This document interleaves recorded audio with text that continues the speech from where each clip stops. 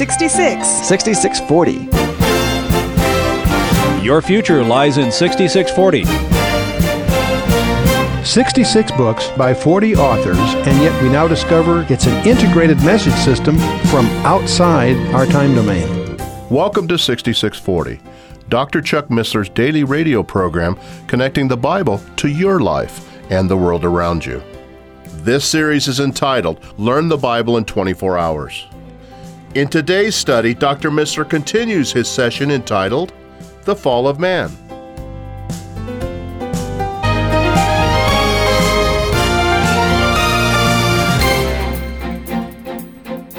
One of the questions that we ask ourselves is, when did Satan fall?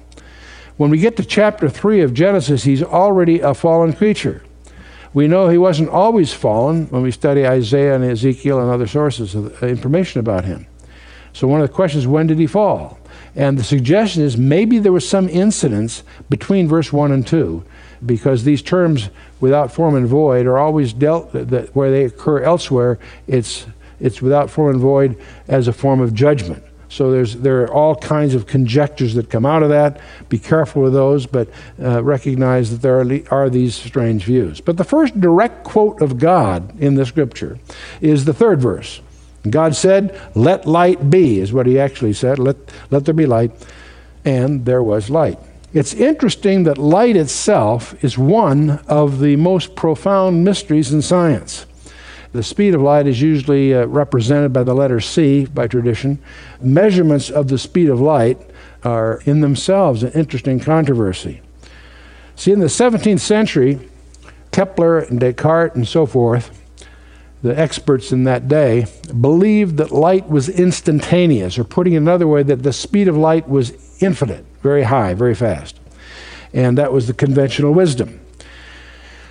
But in 1677, a Danish astronomer by the name of Olaf Rømer measured the elapsed time between eclipses of Jupiter with one of its moons.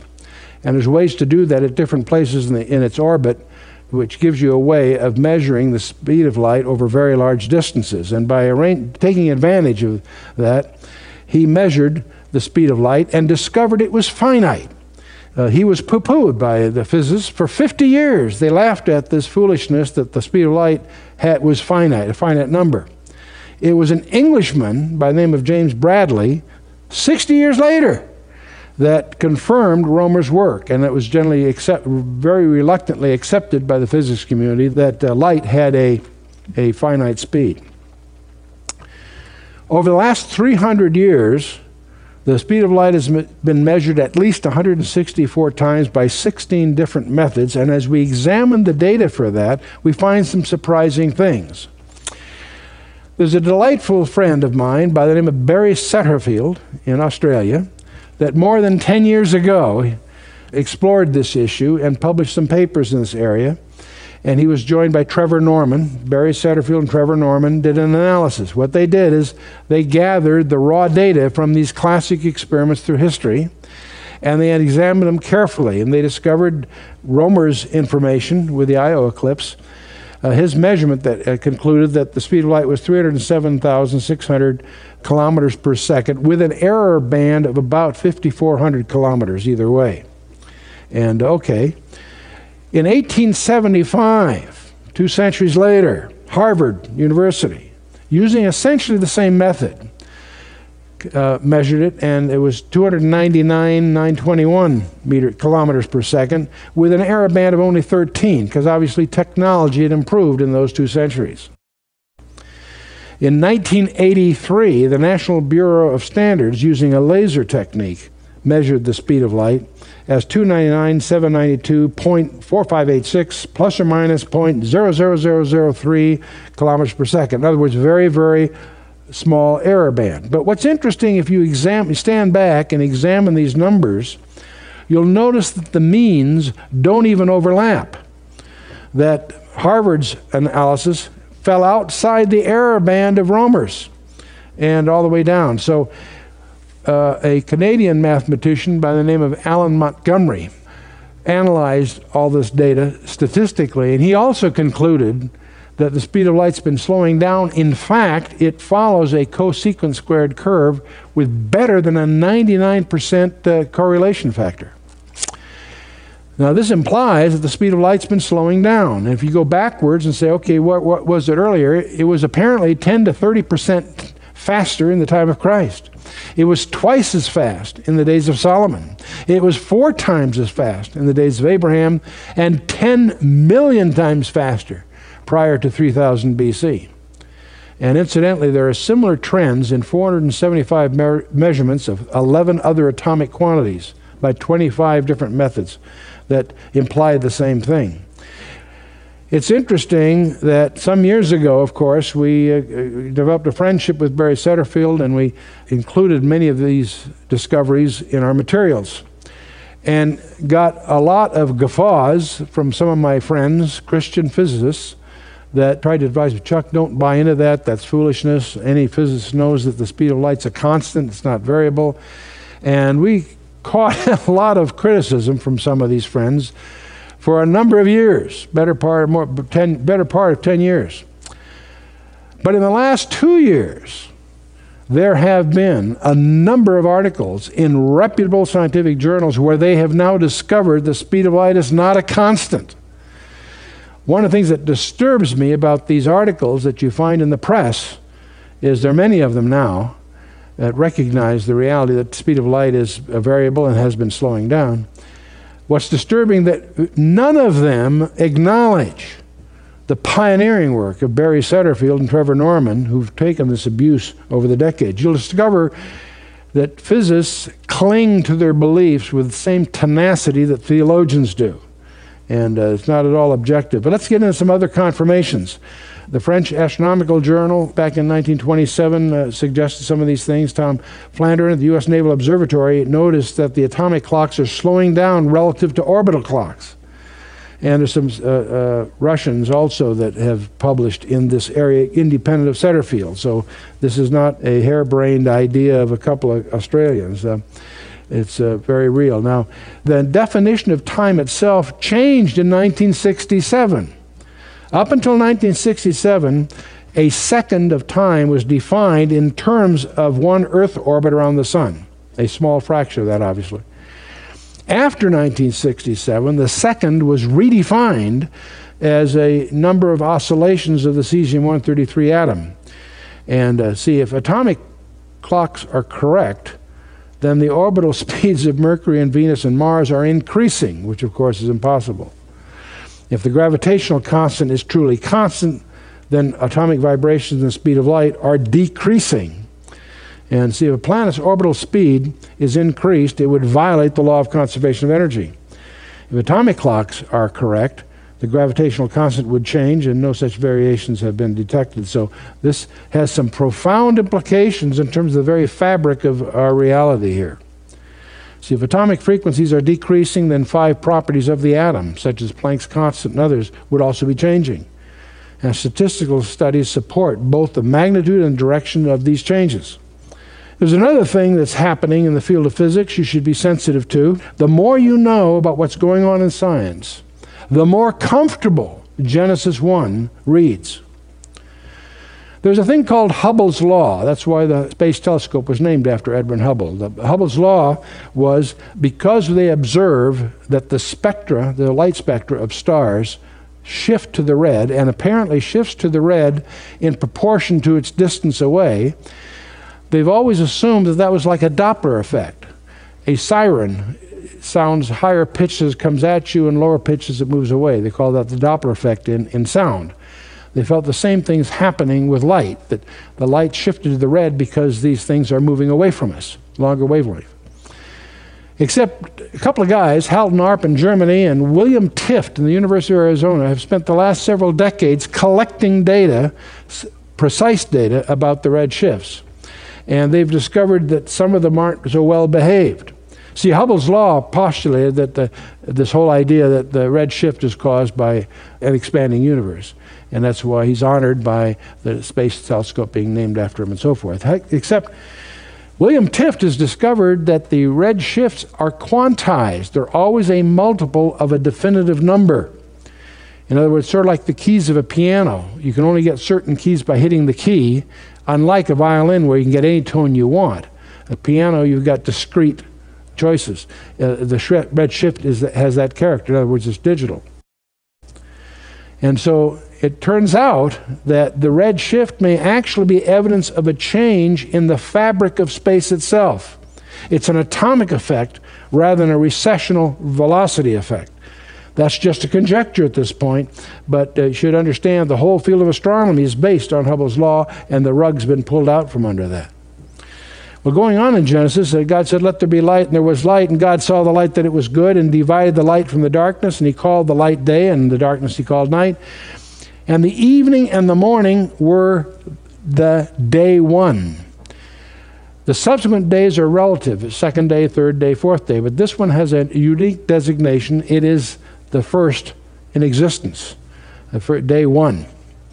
Also, God divided the light from the darkness. We could talk a lot about that. Most of us think that darkness is simply the absence of light, except now we discover that darkness itself has a property. That's why we have black holes. You can have a gravitational effect out of which no light can emerge. So it's not as simple as it first seems. But there's another thing I want to call your attention to. It says the evening and the morning were day one. The word evening in Hebrew is erev, and the word morning is boker. And we understand erev and boker to be evening and morning, because that's its usage in modern Hebrew. But we'll run into a strange event when we get to the seventh day, because there is no evening and morning. And that's a clue, perhaps, that the word erev and boker in its original context meant something other than evening and morning, and came to mean evening and morning subsequently. Let's explore these two terms a little more carefully, because neither of these occur on the seventh day. Erev actually speaks to obscuration. Mathematically, it's increasing entropy. When encroaching darkness began to deny our ability to discern forms or shapes and identities, hence this became a term for twilight, a time of approaching darkness or ambiguity, confusion. So Erev had its initial concept of obscuration, and that's what's a natural term for evening twilight, if you will.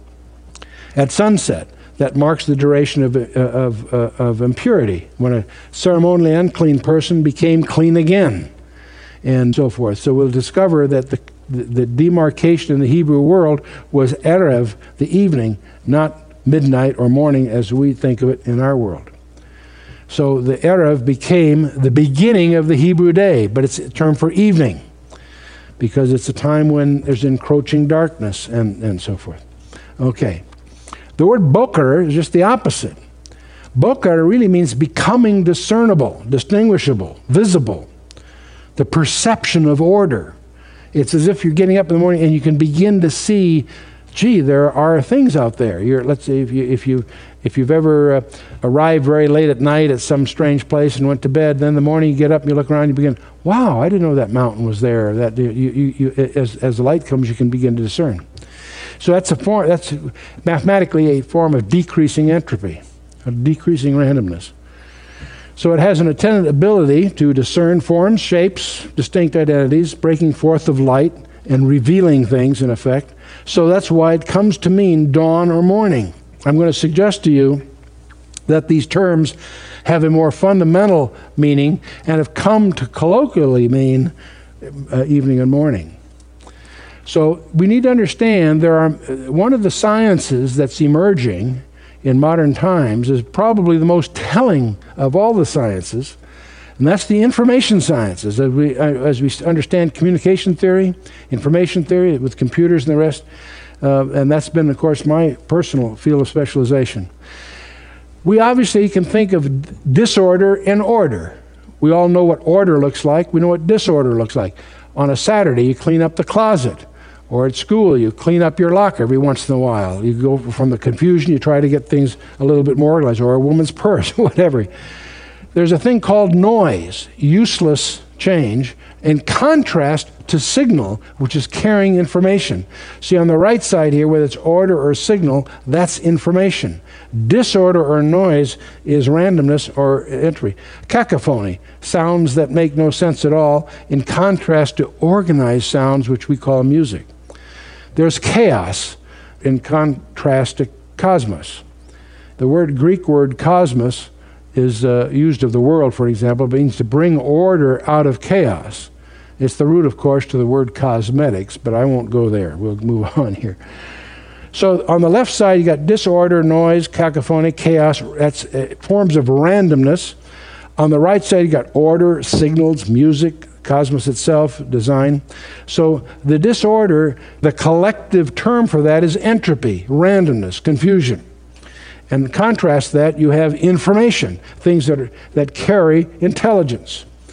And the direction is always in the direction of entropy. Things are always winding down. It's as if the entire universe is like a clock that's been wound up that's winding down. We always go from order to disorder. You have to put energy in to go the other way. The natural trend is towards entropy. When you take information and add confusion to it, or you put some noise into it, it degrades in the direction of entropy. If we do an entropy profile of the universe, I'm going to have entropy going upside down. Maximum entropy is the bottom of this chart, and order is at the top, if you will. And so entropy is going downhill, order is going uphill, okay? And so we have Erev, which is obscurity and disorder, which later comes to mean evening, and Boker, which means orderly, it's discernible, that's morning. And it's my suspicion that Erev and Boker define discrete steps in defining creation. We have the view that there was an event that caused a disruption between the spiritual and physical world. I'll come to that shortly. But it's interesting, when you get to day 7, the Hebrew translation of that passage, in the Onkelos translation, is that God imposed a unified order on the universe on day 7. The main creation in day 1 is let light be, okay? Let's go to day 2, or second day more precisely. And God said, let there be a firmament. That's a strange word, we'll come to that. In the midst of the waters, and let it divide the waters from the waters. And God made the firmament and divided the waters which were under the firmament from the waters which are above the firmament. It was so. God called the firmament heaven. And the evening and the morning were the second day. The Erev and Boker were the second day. Now the word for firmament is rakia, and it's a strange word. In the Hebrew, rakia means an extended surface. It's an expanse, but it's a solid expanse. That's the emphasis of the word. In the Greek translation, steroma also means firmness, and it's from that the Latin got firmamentum, from which we get the word firmament, which means a three-dimensional solidity or firm expanse. And that sounds like a contradiction, because it's firm and yet it's term. We would say space, but it's not empty. So that's the second day, and we have, when it speaks of waters, by the way, I suspect that what it's dealing with is what's called in rhetoric a stenectiki.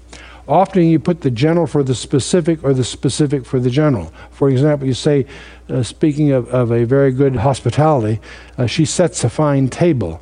You don't mean literally the table, you mean the whole cuisine. See, that's an example in rhetoric where you use the specific to mean the general. Or, boy, so-and-so's got some neat wheels, meaning his car. So we use those synecdoches all the time. When it says waters, I think it's talking about fluids, and one of the things most of us think of matter as having 3 states, gas, liquid, or solid. There's a 4th state of matter, plasma before gases, and then gases to liquids to solids, or going the other way, from solid to liquid to gas to plasma, where you've got disassociated atoms. And I believe that's what's in view here. Is this more than a metaphor? All through the scripture, it speaks of the heavens being stretched. God stretches out the heavens, stretching out the heaven like a tent curtain. You can't stretch out empty space. That doesn't make sense. He stretches out the heavens like a curtain and spreads them out like a tent to dwell in. He stretched out the heavens.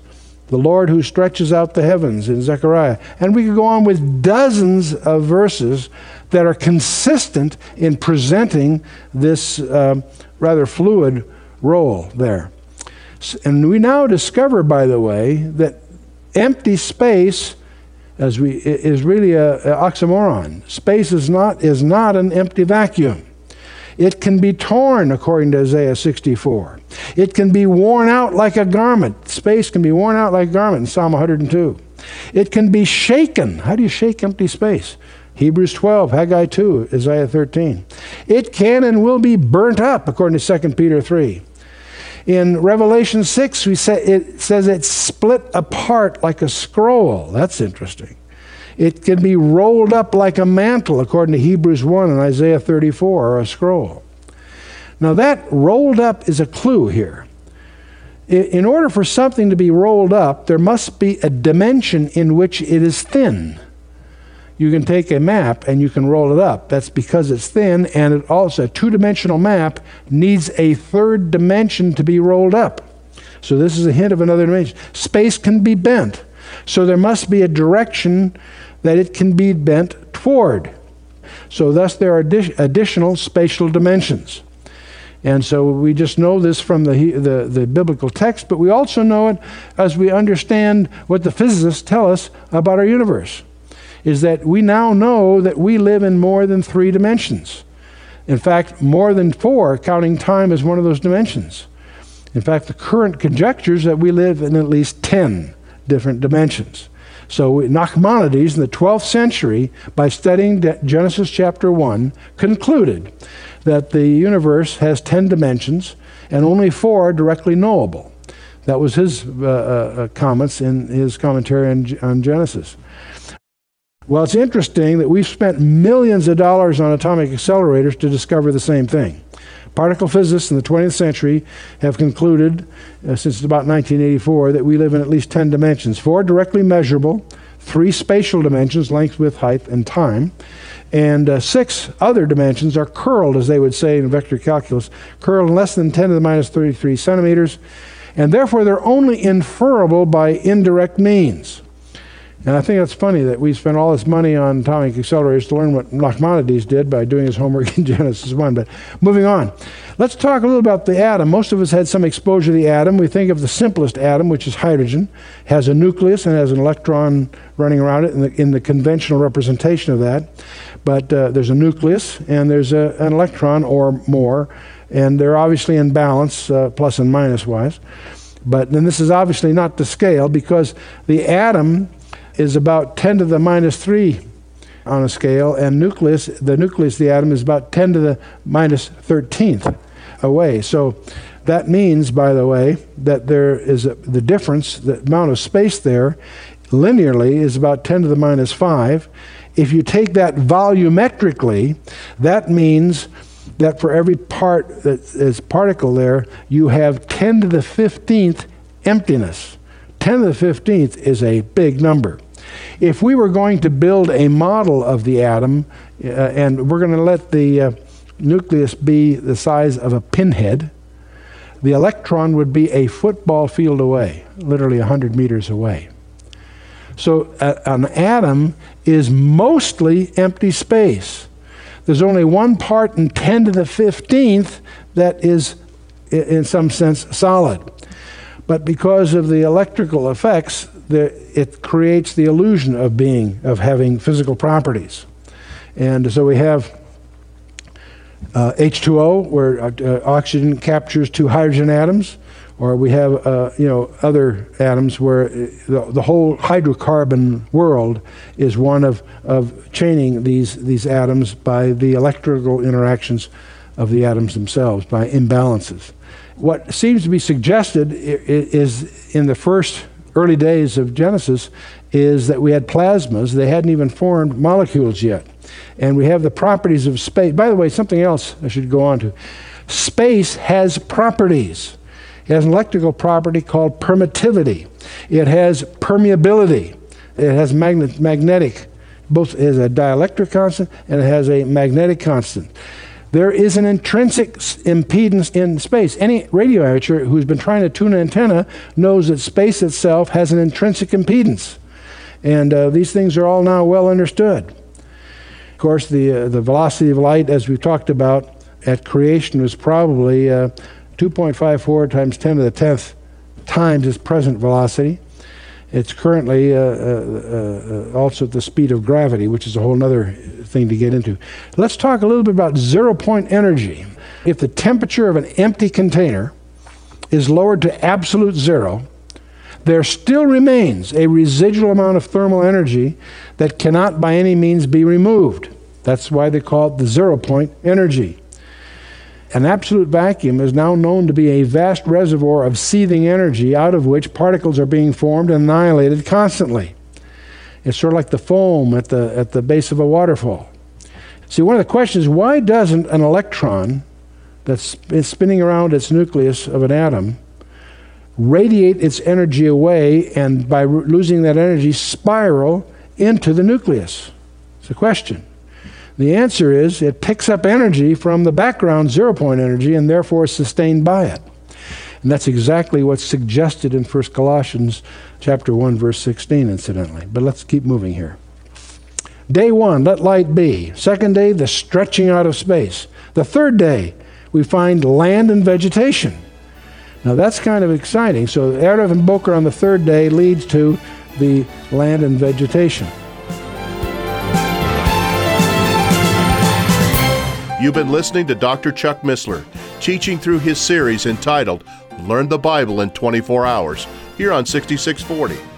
If you would like further information about materials available from Dr. Missler, please contact us through this station or visit our website at khouse.org.